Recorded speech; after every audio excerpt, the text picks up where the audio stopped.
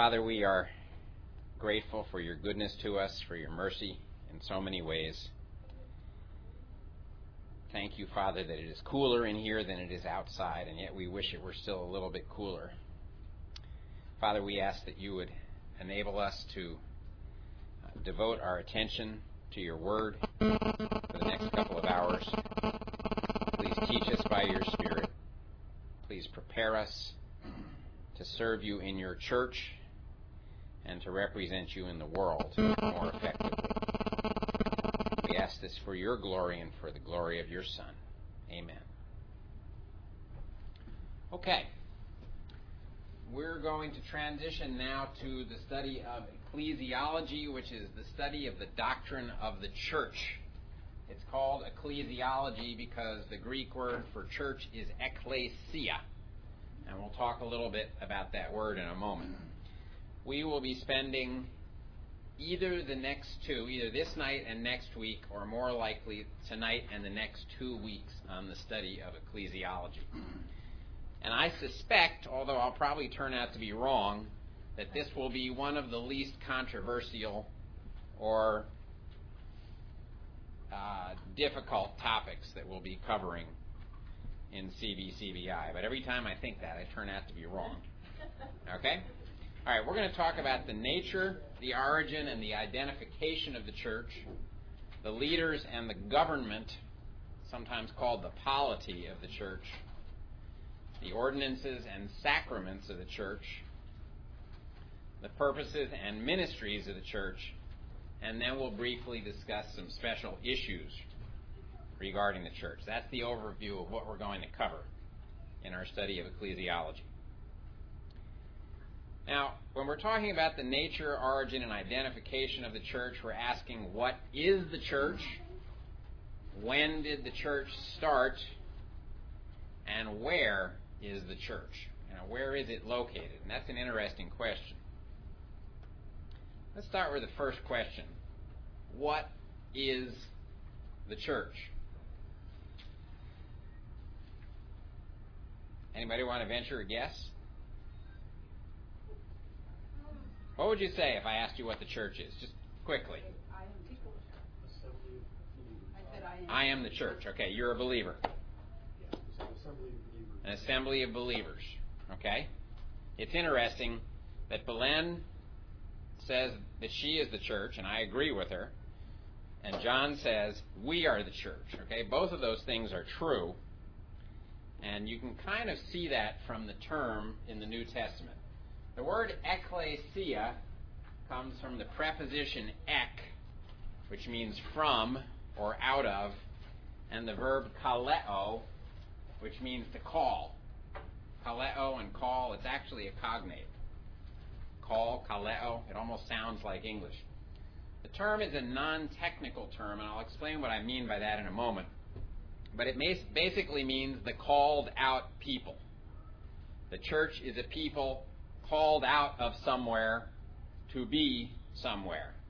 They are summoned, if you will. Okay? Now, this term appears in the Gospels only 3 times, which is very interesting.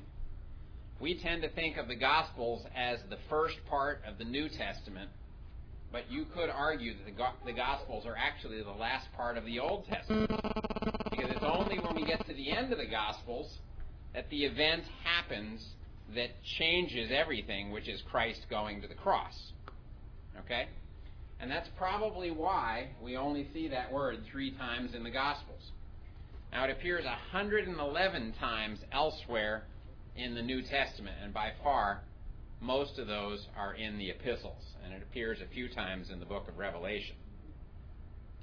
Now, when I say this word is not a technical word, what I mean is this. It does not mean just one specific thing. In the book of Acts, in chapter 7:38, it's used to refer to Israel. In Acts chapter 19, verse 32, it's used to describe an angry mob that certainly were not believers. Okay? In Hebrews chapter 2, verse 12, it's used to describe Old Testament Jews who weren't Christians. And in Matthew 18:17, it's used to describe a synagogue. Now, if we were to go to the Septuagint, which I think you know is the Greek translation of the Old Testament, you would see the word ekklesia there many times. Now, if someone were to stand up and say, the word ekklesia appears in the Septuagint, that means the church existed in the Old Testament. Would that be a valid argument? Okay, Bob's giving it a thumbs down. Why? Because that's not the original language. Okay, first of all, it's not the original language. Very good point. Okay? The fact that somebody used that word to translate Hebrew does not mean that it's a technical term meaning the same thing that it usually means in the New Testament. Okay? Now, given that the word has such a broad range of uses, it's not surprising that it was used in the Old Testament because there were many times when groups of people gathered. Okay? So, as we approach the New Testament discussion of this subject, we need to be careful not to assume that the usage of that word necessarily means that the church, as in the body of Christ, is being discussed everywhere where that word appears. Are you with me? Okay. Now, this is a definition. It's basically mine. I think you'll all be comfortable with it because it's not controversial. What is the local church? It's a specific group of believers who meet regularly as an assembly or a congregation in order to fulfill the roles of Christ's body. Okay? Now, the reason I stuck on the end of it, in order to fulfill the roles of Christ's body, is that I have a men's Bible study I attend every week, and I wouldn't call that a church. The reason I wouldn't call it a church is that we have very limited purposes. But what we as a group do tonight and the rest of the week and on Sunday, ideally, at least, should be aimed at what? Fulfilling the roles of Christ's body that are laid out in Scripture. Okay? That's why I put that in the definition. Now, there's another term that theologians like to use, and I think it's a useful term. It's called the universal church. Now, there are some people who are very uncomfortable with this term, and I frankly don't understand why. The universal church is used to describe the body of all Christians who have been joined to Christ. I know that's redundant, okay? All people who have been joined to Christ through the baptizing ministry of the Holy Spirit. Now, I said Christians, meaning people who have put their faith in Christ. Okay? Now, this would include people all over the world we have never met who are part of the body of Christ just as we are. It would also include people who are no longer on earth anymore and people who aren't here yet but will be. Okay? Now, if we were to look at Ephesians chapter 1 and Colossians 1:18, you're familiar with those passages. They speak as Christ being the head of the church. Okay? 1 Thessalonians chapter 4, in that passage talking about the rapture, it says the dead in Christ will rise first. Okay? The dead in Christ are people who lived before us, who were joined to Christ by the baptizing work of the Holy Spirit because they put their trust in Him just as we did. Okay? They are part of the universal church. If you have loved ones who have already departed, they are part of the universal church. Now, Matthew 16, verse 18 says that Christ came to build the church. Remember, He said, I will build my church. That's one of the only really two times that the church is spoken of in the Gospels. And in Ephesians 5:25, it says He gave Himself for the church. Remember that passage where He's talking about husbands, how we should love our wives? Bob. Are we to understand, though, that use of the Greek word, I can't remember, ecclesios? Ecclesia, yeah. Are we to of that word in those passages? In Matthew? In Acts and Okay, great question. Great question. Let me repeat the question for the tape. Should we understand the uses of the word ecclesia, church, in Matthew 16 and 18 in the same way that we understand the discussion of the church, say, in the book of Ephesians? I guess what I would say to you is yes and no. Okay? When he says, I will build my church, I do think he is looking to the future and speaking of the body that will be called out and that will begin at Pentecost. In Matthew 18, when he's talking about discipline, and he says, if someone sins against you, talk to him, and if he won't listen to you, tell it to the ecclesia, I think in context he was speaking of the synagogue. But I think that what he said there is applicable to the church because it kind of steps into a similar role as what the synagogue carried back then. What meaning was that in the first usage? When he says, I will build my ecclesia? Why did he say that? What was that having in the minds of the disciples? I think it was just as confusing to them as when Jesus said to Peter, I will give you the keys to the kingdom. I think what happened in that case was that Peter learned what that meant as he went through the events that unfolded in the book of Acts. And if you look what happens in the book of Acts, Peter is present when the Holy Spirit is visibly given at Pentecost to the Jews, when the Holy Spirit is visibly given to the Samaritans, and when the Holy Spirit is visibly given to the Gentiles. And I think that that was his role of having the keys to the kingdom, if you will. He was God's appointed person to sort of preside over the entrance of each one of those groups into the body of Christ. But did he understand what that meant when he made his great confession in Matthew 16? Probably not. Did he understand what Jesus said what Jesus meant when he said, I will build my church? Probably not. But I think history shows us that that's probably what Jesus was talking about. But your question is ideal. It has to be asked, and you've probably saved us a little work. Okay. Let's go on. Back to the universal church. Although it is never assembled in a single place or time, it is a real body under Christ with a real spiritual unity. And part of that is due to the fact that dead Christians aren't dead, are they? I mean, they're physically dead, but they're alive. They're in the presence of Christ. They are at least worshiping Him. I don't know what else they do up there. You know, do they pray for us? I don't know. Do they see us? I don't know. But they're there. And at the rapture, the universal church, which has been spread out over time and over various locations, will all of a sudden come together, won't we?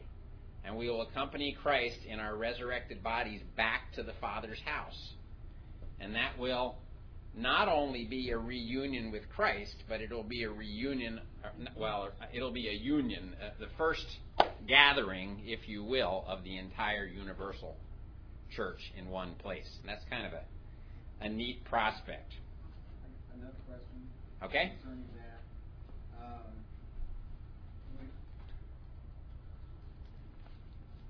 In that sense that we're using the word church, Mm-hmm. are we just using that word to cover all those people going back to the day of Pentecost and forward?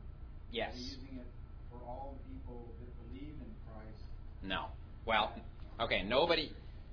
We're using it, as I understand it, in the sense only of those people who were saved by explicit faith in Christ, and that body essentially began at Pentecost. I do not think that the universal church, for example, includes Old Testament saints who never heard of Jesus. And so they won't be raptured. They won't be raptured. And when we get to it, in eschatology, we'll talk about this. Yeah. Yes. It's a good question. And we'll address some of that tonight. Okay? Now, back to Belen's observation. Is there any such thing as a lone Christian? Okay? And you've heard, we went over this in our hermeneutics course, where 2 or 3 are gathered in my name, there I am among them. Does that mean that 2 people make a church? That's not what that passage is about at all, is it? It's about church discipline. And by the way, if it were about the church, would it mean that one person is not part of the body of Christ? No, it doesn't.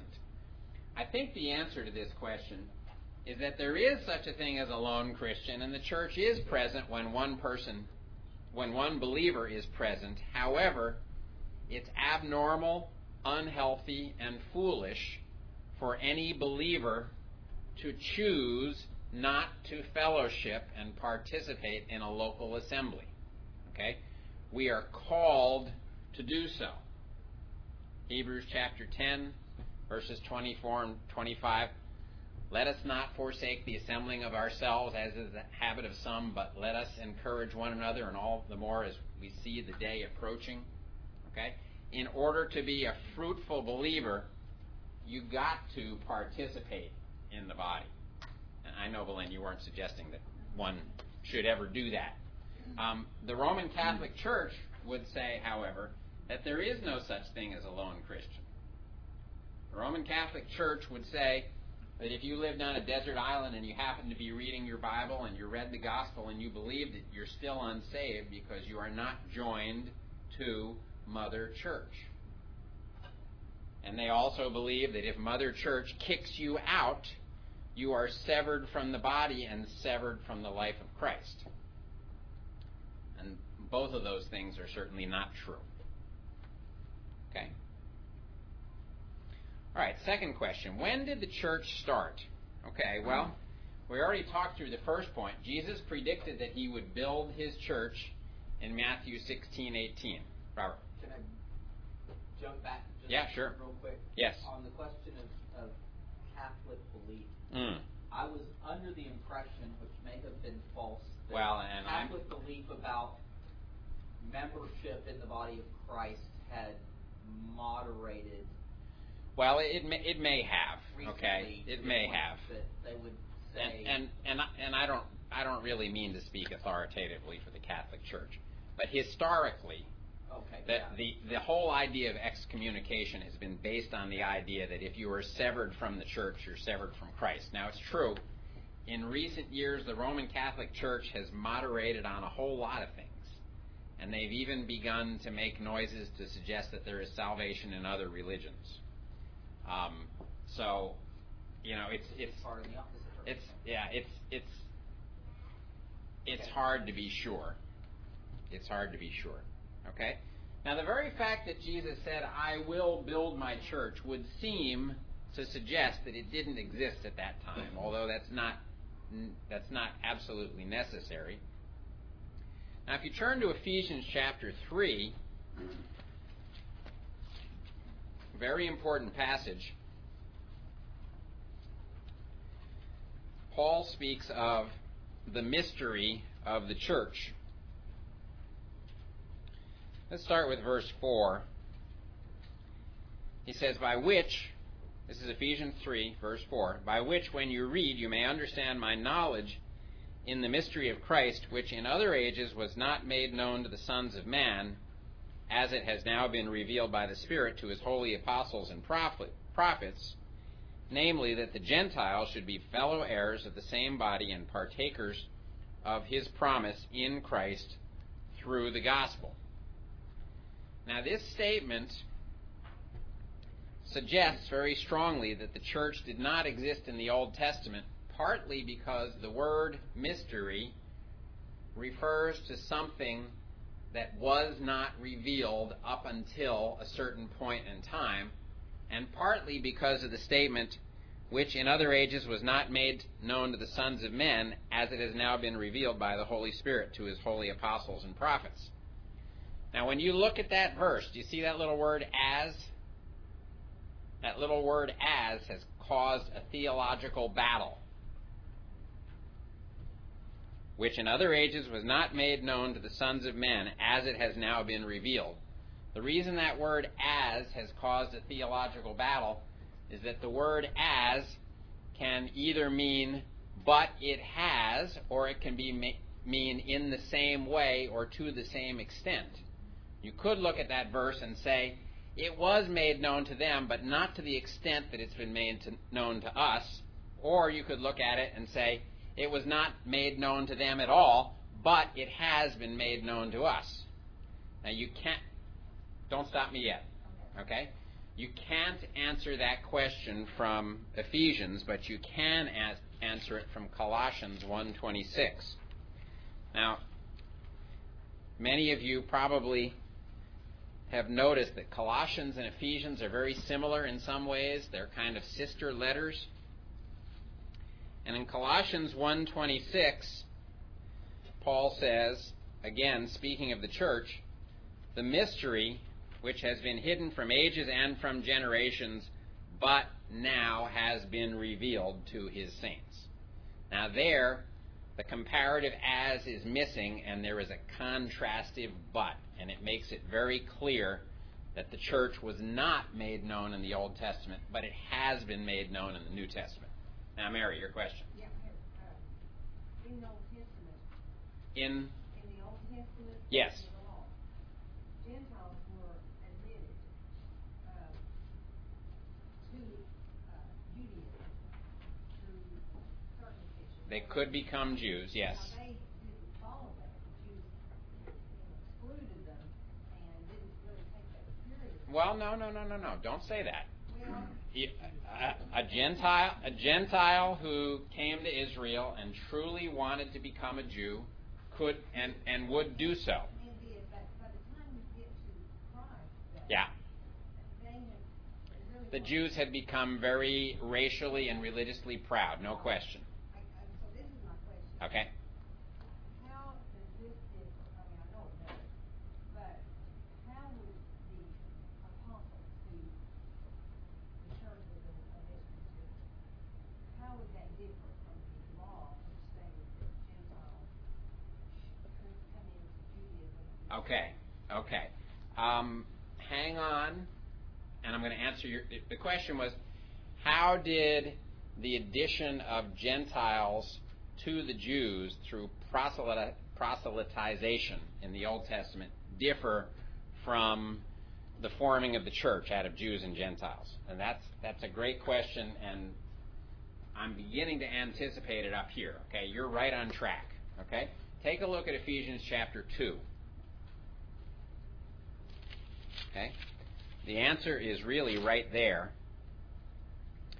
It says in Ephesians chapter 2:14, "For he himself is our peace, who has made both one, and has broken down the middle wall of division between us, having abolished in his flesh the enmity," that is, the law of commandments contained in the ordinances, "so as," and this is the key phrase, "to create in himself one new man from the two, thus making peace, and that he might reconcile them both to God in one body through the cross."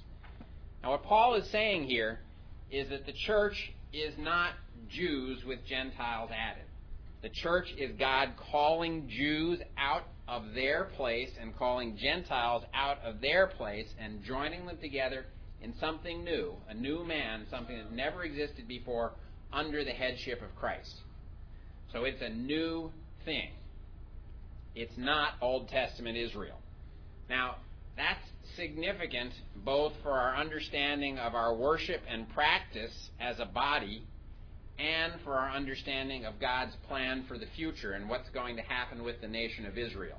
And in our course on eschatology, we will see that God's plans for national Israel remain intact, but we'll also see that God has special plans for those Jews and Gentiles who are called out into this new body in this present time.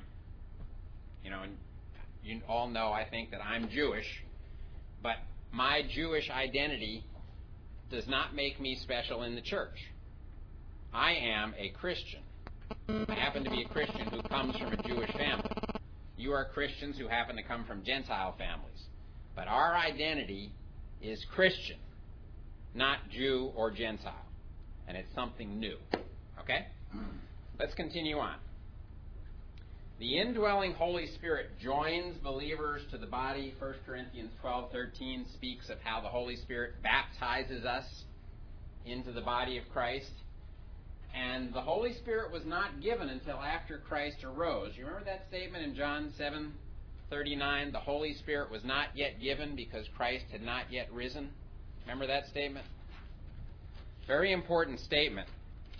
It helps us to see that there was a dispensational change in what God was doing between the Old Testament period and the New Testament period, and the point of change was the cross.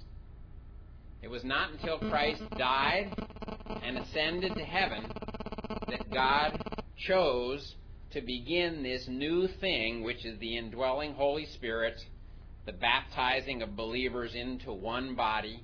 Okay? John 7, is it 7:39? Okay. No, I think it's 6:39. Where is it? Is it 7:39?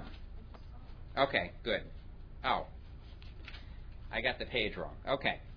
But this he spoke concerning the Spirit, whom those believing in him would receive. For the Holy Spirit was not yet given because Jesus was not yet glorified. Okay? That's very interesting. Right there in that verse, it says, whom those who believe in him would receive.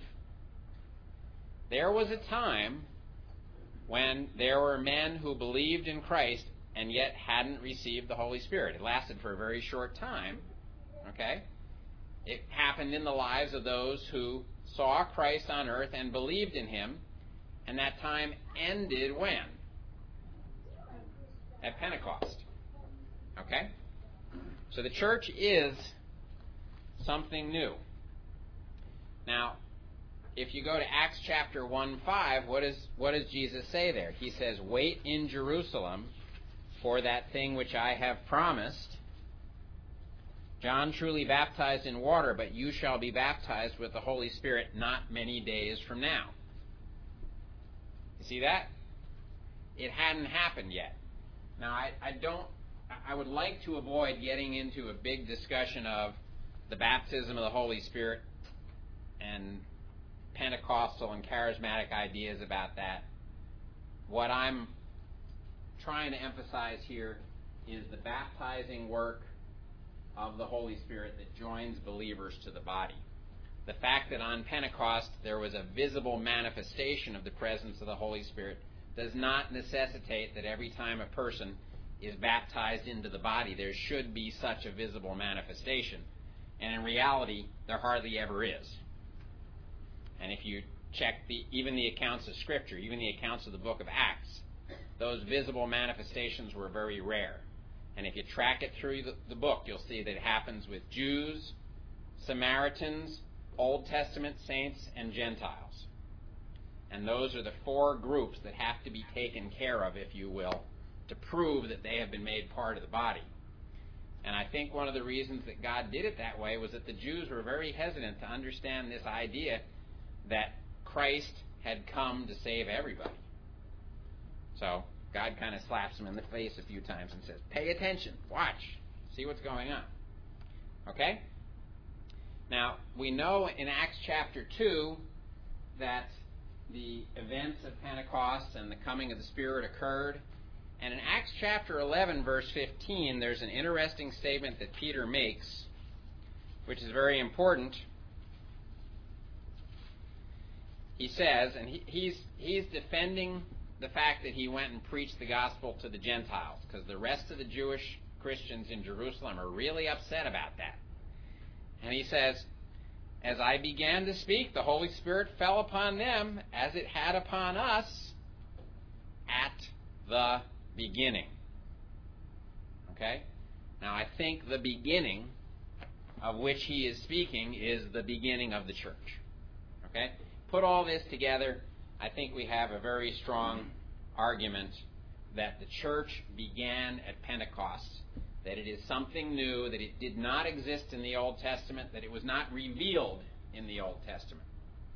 Now, let me just say very quickly, and let's not get sidetracked into this if we can avoid it because our time is short, The Reformed idea that the church is the new Israel, or that the church has taken over the place and promises of Israel, they would often quote Matthew 21:43 as proof of that, is not sound, and it has serious hermeneutical and theological difficulties. Okay? First of all, it won't fit this discussion. Okay?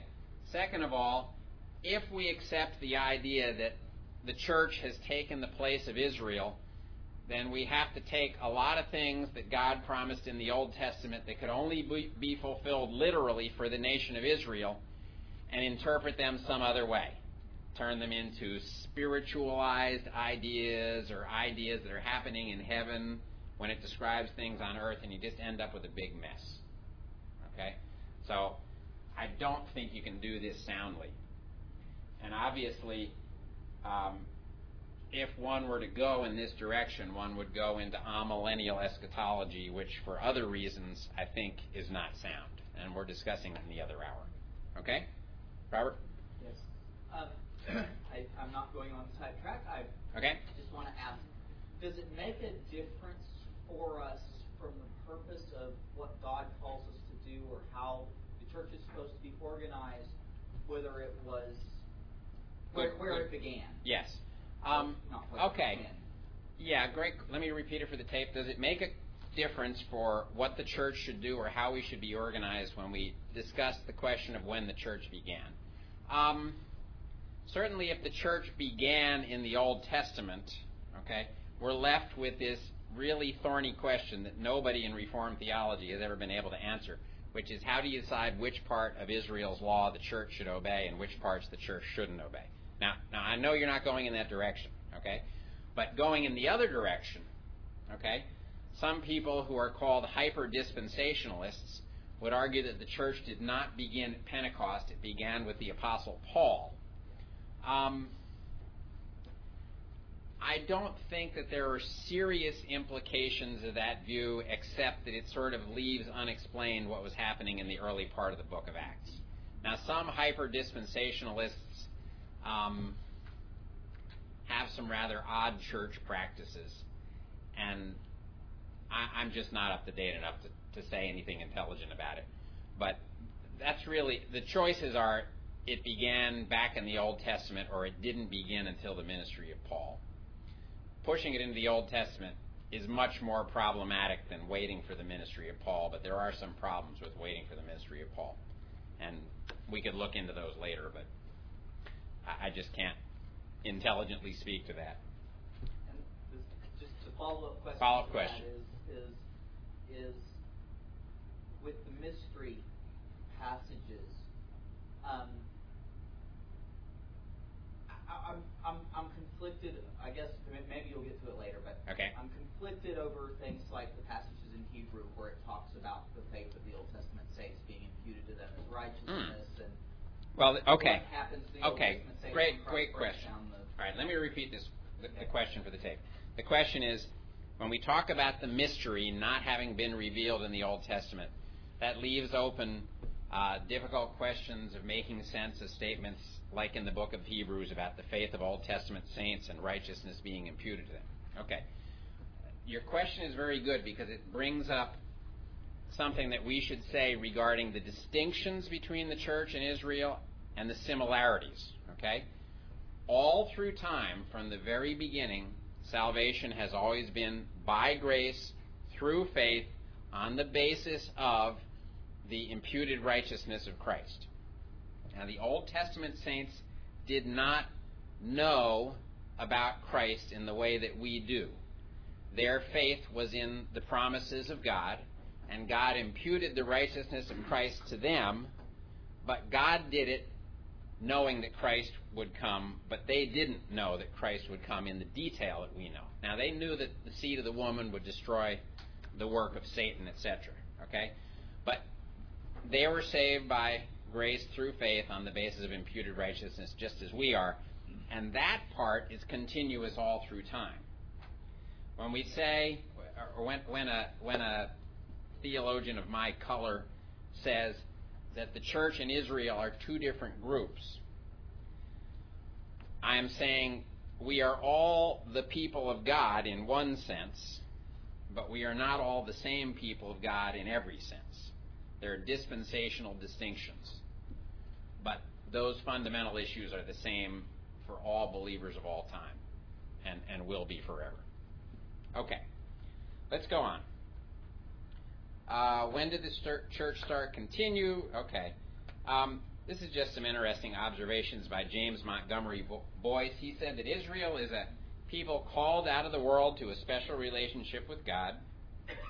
They are a people who receive special promises from God. There are people called to faith, love, obedience, and worship of God. The church is a new and distinct entity characterized by all of the above. Now, the promises that we have received aren't exactly the same, okay? The rules that we have received aren't exactly the same, but we are called out to a special relationship. We are given special promises, and we are called to love, faith, obedience, and worship of God. We are all the above, plus the church is a people founded on the Lord Jesus Christ in a unique way. Okay, we are a temple built upon Him. Okay?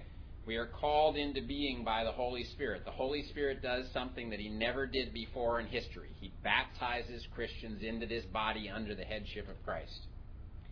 And we are a body containing people of all races who become a new people in God's sight. Okay, so I think that's a helpful description of the similarities and the differences between the church and Israel. Okay? All right. Can I go back one more time? No. I'm serious. No. Because I want to get through this. Let's talk about it during the break. And I'm not trying to be mean to you. Your questions are excellent. It's fine. But we only have 6 more sessions. It's okay. That's All why right. I asked instead of just asking. Good man. Good man. Okay. Question number 3. Where is the church? How do we know whether a person or a group is the church? Well, we already discussed this. Where a single believer is present, the body of Christ is present. Nonetheless, believers need each other. 1 Corinthians 12 has that long description of how the different parts of the body need the other parts of the body. We need each other's gifts. We need each other's wisdom and encouragement and rebuke and all those things. And believers should make every effort to participate in the local assembly, according to Hebrews chapter 10, as we already discussed. Now, this is an interesting one. The mere claim of a group of people to be a Christian church does not make them one. Let's suppose some group of nuts gets together and wants to defame the Christian religion. And they call themselves a church, and they hang out a shingle, and they hire a guy, and they call him a pastor, and he stands up and starts preaching all kinds of wacko stuff. If you think about it, you can probably think of 1 or 2 churches like that in our city, okay? The fact that they call themselves a church does not make them a church. Now, it may be difficult to prove they're not, but... Laura? As a female pastor, would you still call it a church? I guess, well, we'll get to that. I would say that it's a church that has not fully comprehended the biblical requirements for leadership, at the very least. Okay. The functions of a church characterize healthy churches. Okay? Now, some of you may have heard this before. Life, worship, instruction, fellowship, and evangelism. You ever heard that before? It's a nice acronym, okay? It's not perfect, but it's very helpful. Worship, instruction, fellowship, and evangelism. Now, 5th point. Since apostolic succession, the idea that Peter was the first pope and he passed his authority as the vicar of Christ on to successive popes, since that is a false doctrine, and since churches need not be founded by apostles, a church doesn't have to demonstrate a pedigree or a historical connection with other local bodies.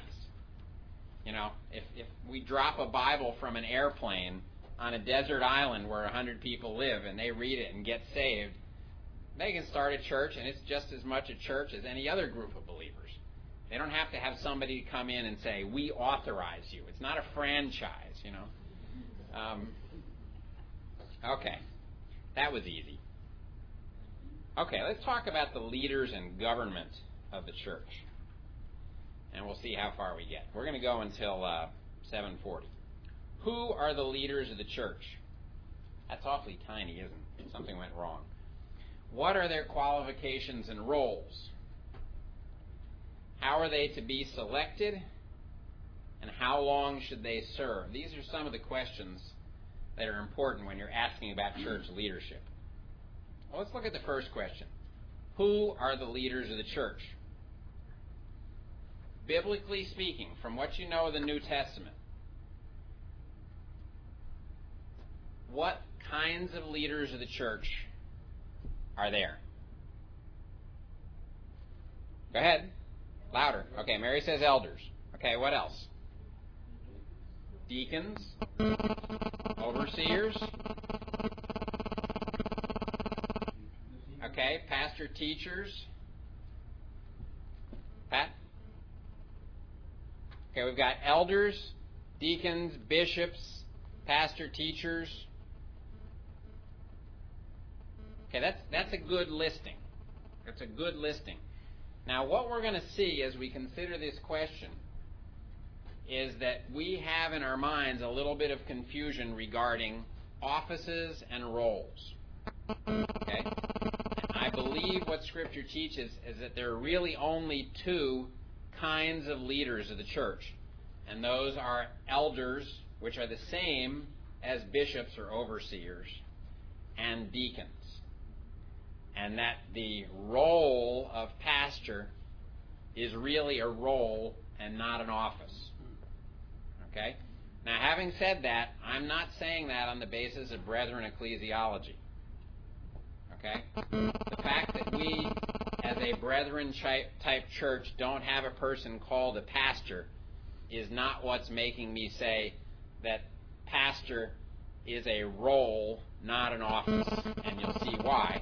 And having said that, I'm not saying that for a church to have a person called a pastor is unbiblical either. You'll see why in a little while. Okay? All right, the New Testament only recognizes two classes of leaders in the church, the elders/bishops and the deacons. Pastor is not an office but a role. Nobody mentioned deaconess, which is kind of interesting. The issue of the deaconess is disputed. Okay, let's talk about elders and deacons separately, and what we're going to do for the next 5 minutes is talk about elders. Okay? The term elder is the word presbyteros. It really means old man. And the term bishop is episkopos. This is like Presbyterian and Episcopalian. You notice that? Episkopos means someone who watches over others. Okay? They refer to the same office. Now, the former one speaks of the character of the person who holds that office. He's an old man, meaning he's experienced and wise. The second term, episkopos, speaks of the role of the person who holds that office. An elder or bishop is a wise old man. Now, he doesn't have to be old chronologically, but he's a wise older person whose role it is to watch over the church. That's what comes out of those words. Okay? Now, the requirements for elders fall into two main categories. First one is attitude, and the second is qualifications. And the qualifications relate to character and capability. Now, where this comes from is basically 1 Timothy chapter 3 and Titus chapter 1. And I think you're all very familiar with this material, so we're going to go through it quickly.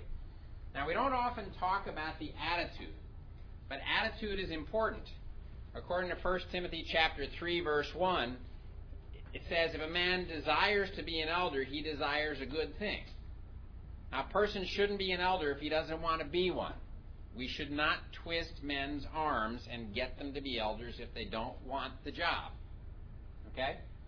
Now, the second part of a proper attitude comes from 1 Peter chapter 5, verse 2, where it says that elders should serve eagerly, and they should not do so for the money. And when I say that, you all go, huh? Scripture teaches that elders should be paid. It really does. And I honestly think we're doing something wrong in not paying our elders. Okay? And you can tell them I said that, and you can tell anybody I said that. And I'm saying this on the tape. Okay? Scripture teaches that elders should be paid. At least compensated in some way for their gasoline, for their time, for their grief. That's really what Scripture says. So an elder should have a proper attitude. And it's obviously both positive and negative. He should want the role, and he should do it gladly. He shouldn't do it for monetary gain. He shouldn't do it because he likes to lord over people. Now, when we talk about qualifications, there are lots of them. Okay? The positive qualifications, I'm just going through what you would see if we were to work through 1 Timothy chapter 3. An elder should be blameless. He should be the husband of one wife. We'll come back to that. He should be temperate and sober-minded. He should be self-controlled. He should be gentle. He should be hospitable. He should have reverent, submissive children. We'll come back to this in a moment. He should have a good testimony with outsiders. He should be holy in his lifestyle, and he should be just and able to settle disputes justly or fairly. He should not be a man who engages in favoritism. Okay? Negative qualifications, or if you will, disqualifiers. He should not be given to drunkenness. He should not be violent. Now, some of these are flip sides of the ones we've already seen, right? He should not be greedy for money. He should not be quarrelsome. Now, this doesn't mean that an elder can't be someone who disputes over issues. In fact, an elder has to be someone who disputes over issues. But he should not be someone who loves to fight just for the joy of fighting. Okay? He shouldn't be covetous. And he shouldn't be a novice or a new believer. Now, by the way, covetousness and greed are not the same thing. Okay? Greed is the desire to have things. Covetousness is a desire to have what others have and anger that they have it and you don't. Okay? So it goes a little bit further. Okay? This one's an important one down there. Not a novice or a new believer. We obviously don't want elders who are new to the faith.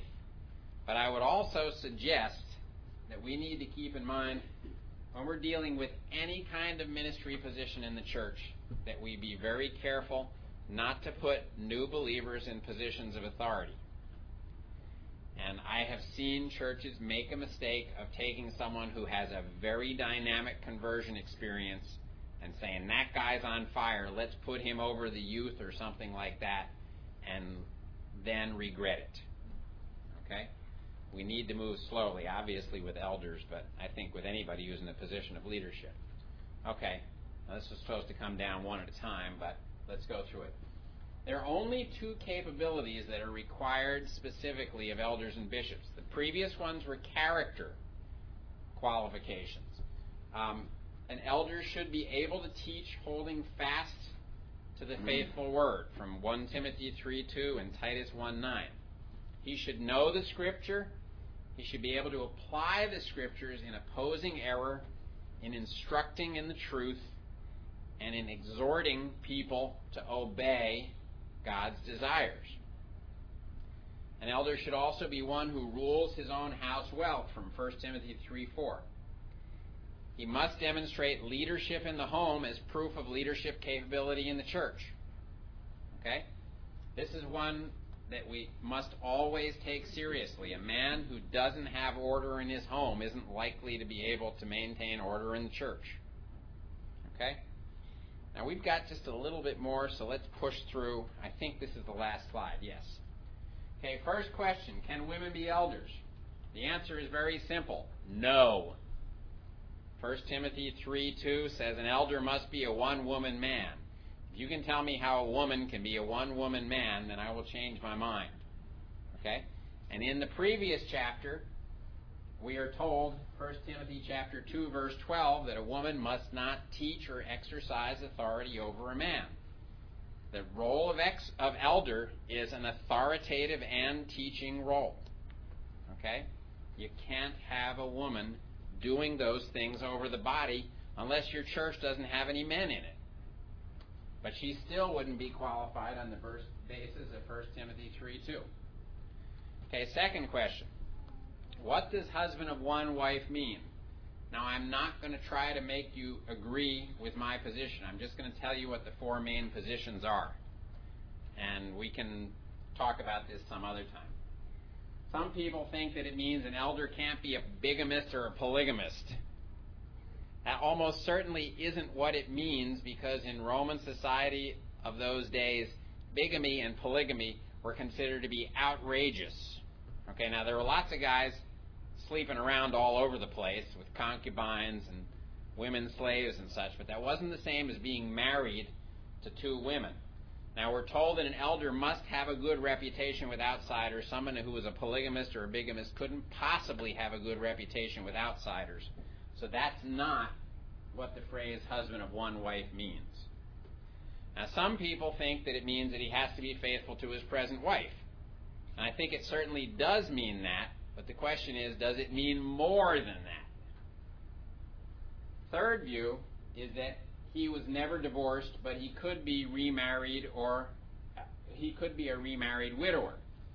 Now, according to the second view, an elder could be someone who is divorced and remarried. He just has to be faithful to his present wife. According to the third view, he could not be divorced, but he could be remarried if his wife died.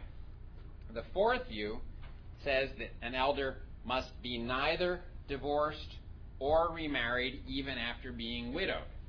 Now, some of you know that S. Lewis Johnson, when his wife died, remarried, and he stepped down from the position of elder, if I'm not mistaken, because he felt that this passage said that he would no longer be a husband of one wife. Is that right? Well, whether that was his reason, I think part of the reason is that whether he believed that for himself was one thing, but the body... He didn't want to scandalize anybody else, right? And so I think that was probably more than anything, that he just didn't want the body to think that he was... He didn't want to scandalize the body, and it's very admirable, you know. I did not know him well, but I respect him on the basis of everything I've ever heard about him. Laura. To go there, and he said that he did it because he didn't believe it. Or he believed that. Because he believed that? Okay. Now the last question, and we'll break with this. Can a man with unbelieving children be an elder? You know what? The answer to this question has to be yes. Unless you're going to exclude every man who has young children. Or unless you're going to kick a man off the elder board every time he has a new baby in the family. Because young children don't start out as believers. Okay? What does that phrase mean, that his children must be reverent with all submission? I believe it has to mean reverent toward the parents. Okay? It has to mean a man whose family demonstrates his ability to lead and command respect and gain obedience and submission from those who are under his authority, and he's demonstrated it as a father. Okay? Now, people will ask, well, what about your adult children? They move away from home, they renounce the faith. Does that disqualify a man? I wouldn't think so. I would think that the requirement only applies to children when they're in the house, and we have to recognize that once they're out of the house, they're under their own authority and not required to be reverent toward their parents when they're no longer living under their authority and support. So that's basically how I would approach that. Okay? All right. Please do read the notes on ecclesiology between now and next week, and just think about the different kinds of church polity that you have experienced, because we'll be talking about that next week. You know, elder rule, congregational rule, bishop rule, hierarchical, whatever it might be. Okay, let's take a break.